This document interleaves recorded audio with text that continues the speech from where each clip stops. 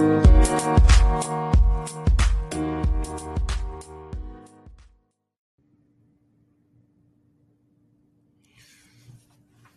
morning, everybody. Dr. Rick Wallace dropping in on you. I hope that everybody is having a great day. I hope that as you enter into the middle part of the week, that you are centered, that you are focused, and that you are prepared to finish strong.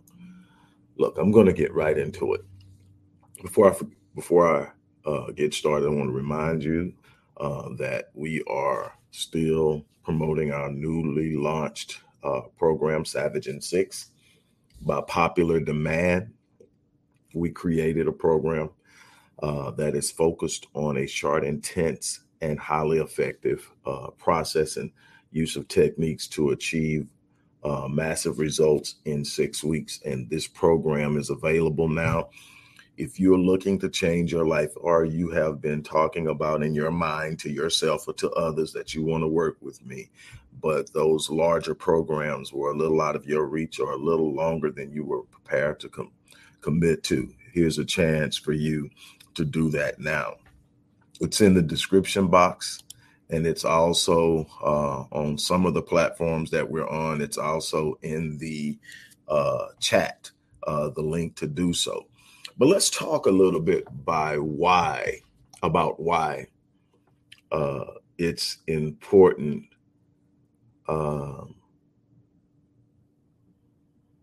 or it would be effective or a good idea to work with yours truly.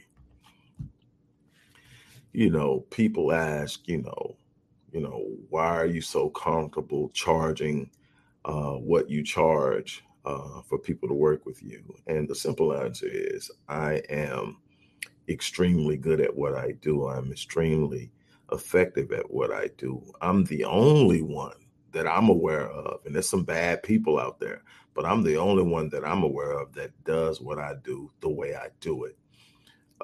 And I have a 99% success rate. But that isn't even why it's important. It's not the hundreds of people I've helped directly in one-on-one situations. It's not the thousands that I've impacted through my material, my books, my lectures, and speaking engagements. It's this. When I was a little kid, early in life, my great-grandparents took me in and adopted me because I was born to a 15-year-old mother and an absent father.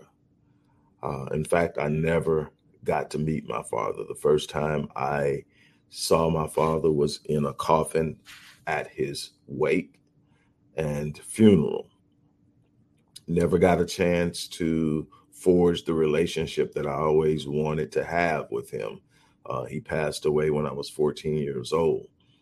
My mother, because of the closeness and age and a bunch of other things, we never developed the mother-son. We have our moments.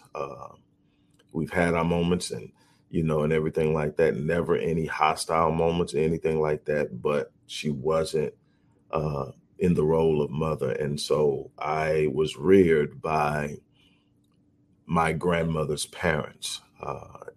It had its pros and its cons. I would excel in school, was a great athlete, but I would say in my own assessment, underperformed early in life because my focus was all over the place. Would come back in my late 20s, early 30s and do it again and have success and fun when I was more focused. But I went through a process in life where I moved into early life, had problems in my first marriage, had to deal with that, lost my great grandfather, who was my adoptive father, when I was 25 in 1992. And still have moments where I'm hurt and I miss him. He was the model of manhood for me. I'm going somewhere. I know this is a little different than we normally do, but I want to sort of lay out what really qualifies me. It's not the years of experience beating on my craft and my trade. It's not any of the credentials behind my name. It's not any of the others who will give testimony of how I did things in their lives. It's this. Despite all that, I decided that I was going to do something in my life, and I was going to be different. And I would have these unbelievably great moments. And I started to move. And as I moved into my 30s, things really started to take off. And then 2006, things started to come down, and I couldn't stop it. And there were a bunch of things, and some of it was my arrogance, some poor decision making, but the business, I mean, I had been very successful, extremely successful, financially as a business owner, and I mean, it was a point where it seems like almost everything that I touched turned to gold. But then all of a sudden it started crashing, it started coming down. And I was doing everything I could to stem the tide, to block off the hemorrhaging, and it wouldn't go. And it got to a point in 2012, in the lowest part of my life. I mean, over a 6-year period of time, that was these incremental hard hits. And in 2012, I hit rock bottom. I went from living in a gated community, literally going eeny, meeny, miny, mo to choose what car I was going to drive, to waking up one morning in a city that I wasn't that familiar with and realizing that I had snow on me. Yeah, literally, I was completely at rock bottom, homeless. Very few people knew about it because there was a part of me that didn't want to admit it was happening. And there was another part of me that just knew a lot of people would actually not care. Others would actually delight in it because that's just how people are. Very few people in your circle are truly for you. I learned this the hard way. But here's the reason why I can sit up and I get people results, because I've lived it. I've walked it out. I've simply done it. But it started there, and it started with a mindset. And that's one of the things I teach people that I work with. It starts with a mindset. The mindset is, I can't lose. I refuse. It doesn't mean that I won't have setbacks. It doesn't mean that I won't experience failures in different points in time. What it means is I won't quit.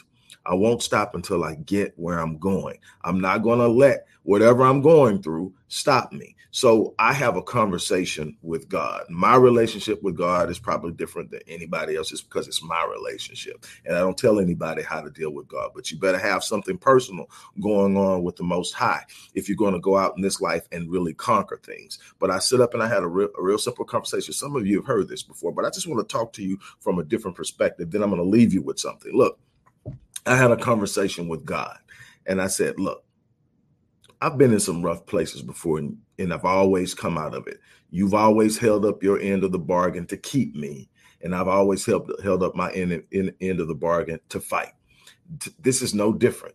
This is the roughest place I've ever seen in my life, but it's no different than anything else. And so I remembered something I read when in studying in the book of Lamentation, in Jeremiah's writing in the book of Lamentations. And he sits up and he says, he starts to think about all the things that he's been through and how it should have took him out, but he was still standing. And he said, these things I recall to mind, therefore I have hope. And that's what I did. I looked back and I said, man, born to a 15-year-old mother and an absent father, statistically speaking, that should have been it for me. Being in an environment, in a community where everybody in the community pretty much was at the poverty line or significantly below it. That should have got me. Being in a place where a kid was 10 times more likely to end up in the system. That should have got me. When I look at all the things that I had been through, a couple of motorcycle accidents, that should have took me out. And I look at all those things and I'm still standing. So these things from my past I recall to mind.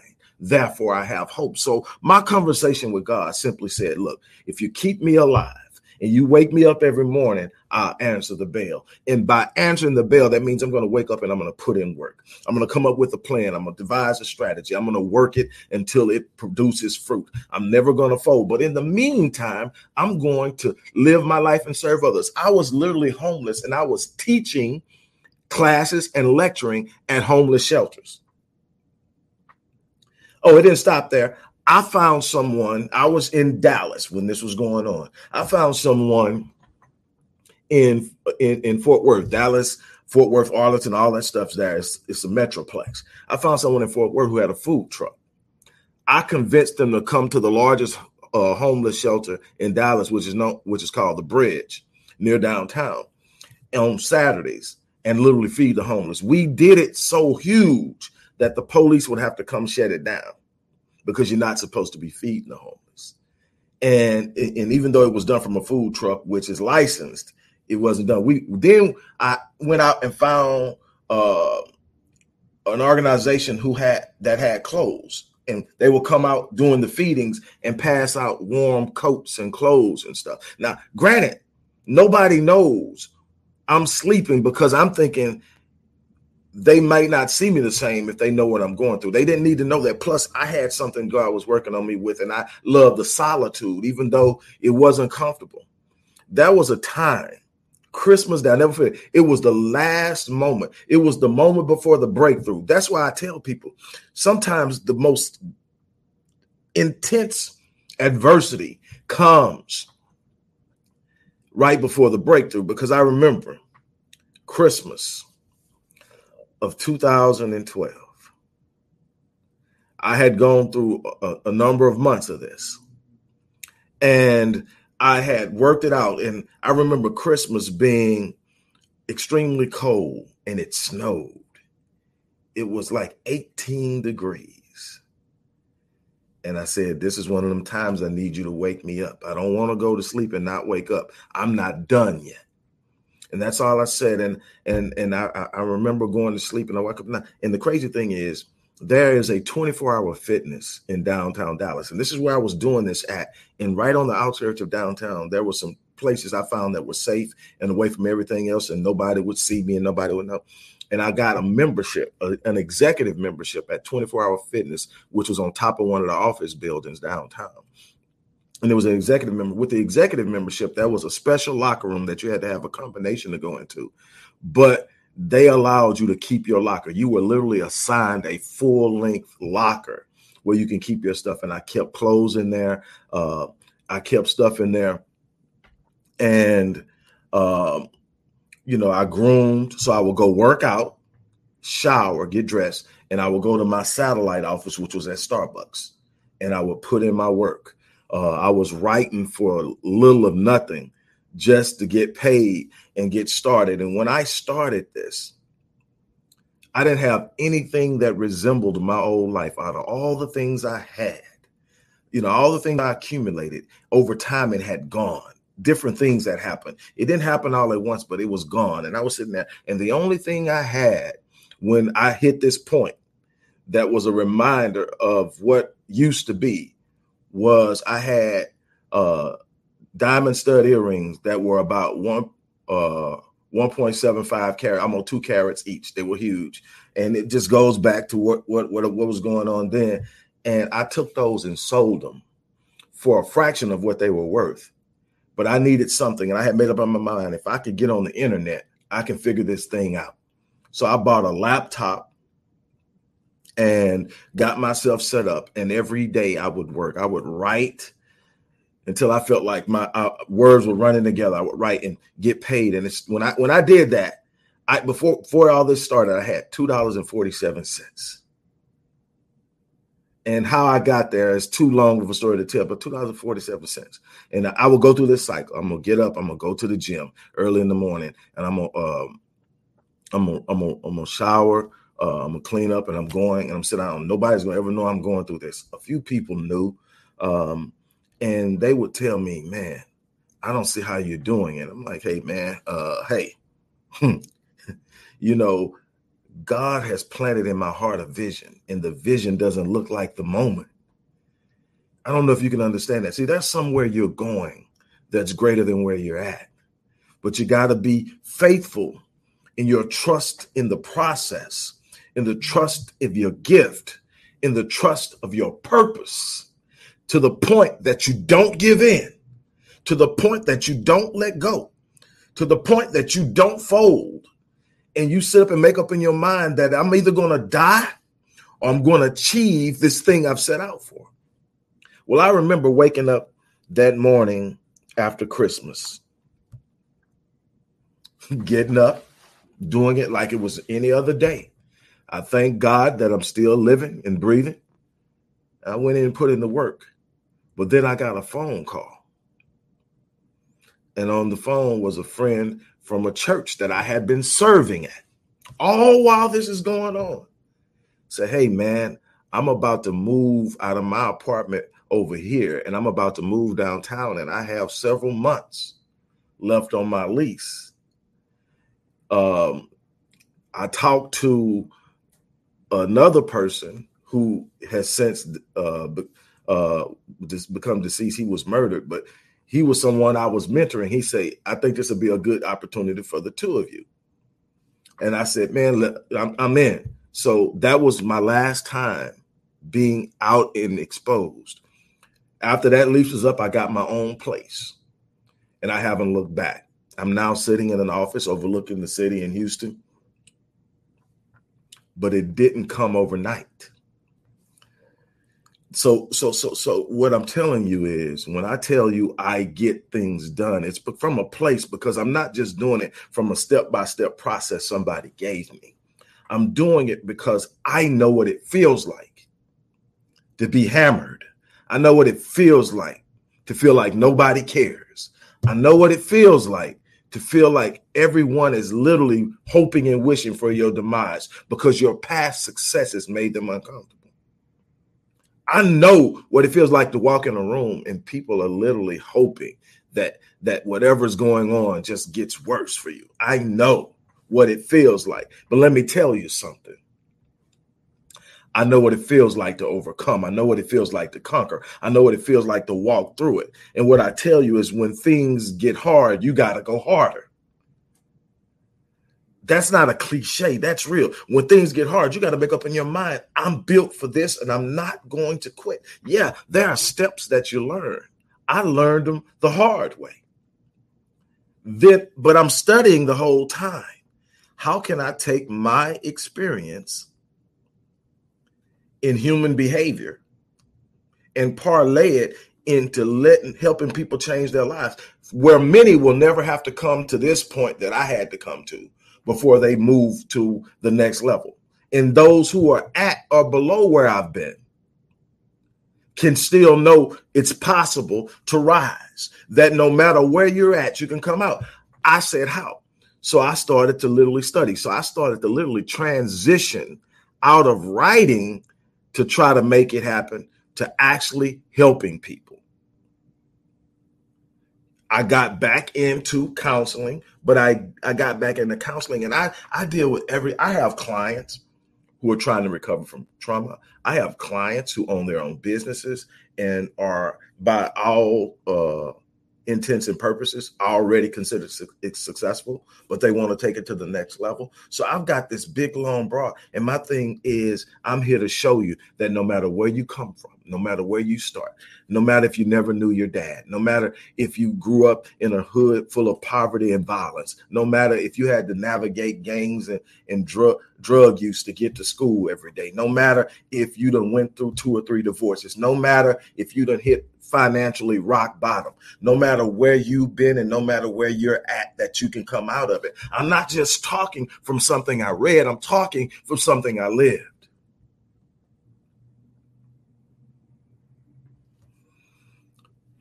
You know, every morning I wake up and I give God thanks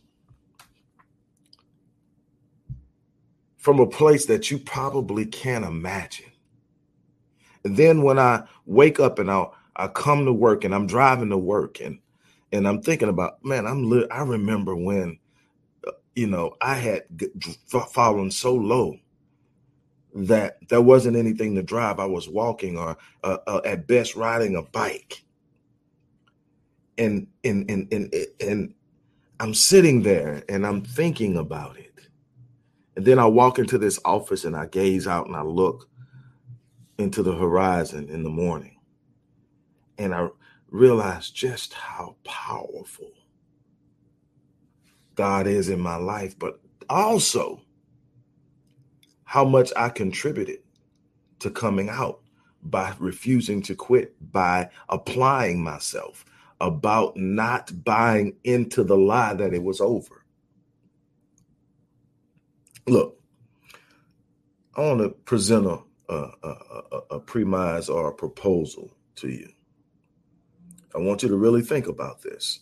Something that I've realized in my life in writing 24 books, in having started multiple companies and currently running multiple companies. That's something I realized in working with individual peoples and speaking in lectures and all the things that I've done that has exposed me to so many people. This is something that I've learned, that your life has an echo. And what that means is that the actions of your life will literally echo throughout eternity. There's going to be a reverberation or vibration and representation to your actions and your movements in this life that will transcend your life and will echo into eternity. Here's the question. Are the actions you're taking profound enough that those echoes will be heard after you're gone? That's your legacy. Will the echoes that you make in this life be so profound that they can be heard throughout eternity? Or are you so docile, so timid, so afraid, so broken that your echoes are but a mere whisper in the imprint that you're leaving on this world? God didn't design you for mediocrity. He didn't design you to be small. He didn't design you to simply exist. He didn't design you to spend your whole life in survival mode. It's time for you to take the steps necessary to change your life. So when people ask me, why should I get Savage in 6? It's because you're looking at somebody who walked out the principles that will be taught and ingrained and put forth in your personal plan for those 6 weeks. This isn't some little course I went to for 6 weeks. I've lived it in my life since I was a kid. You're talking to somebody who literally did their first speaking engagement at 3, thanks to my grandmother, well, my great-grandmother. And I've been speaking ever since. I think the right way to say that is ever since, but hey, I've been speaking since then. And my goal is to change as many lives as I possibly can. And I thank God for the gift and the capacity to do so. So that's why I invite people to work with me. That's why I'm successful at what I do, because I actually feel and can understand what it's like to be in the worst place you've ever been and have to fight your way out of it. So here it is. What are you going to do? Are you going to accept the lie of defeat? Or are you going to rise up and move and take action and do what's necessary? That's the question. On that note, I'm going to get out of here. Before I do, I'm going to leave this link one more time in the chat. It's also in the description box for those who are ready to make a move. This is by popular demand. People wanted a shorter version of the things I do in 12 weeks, 18 weeks, 26 weeks, and 52 weeks. Here's the 6-week version. It's highly intense, but it definitely works.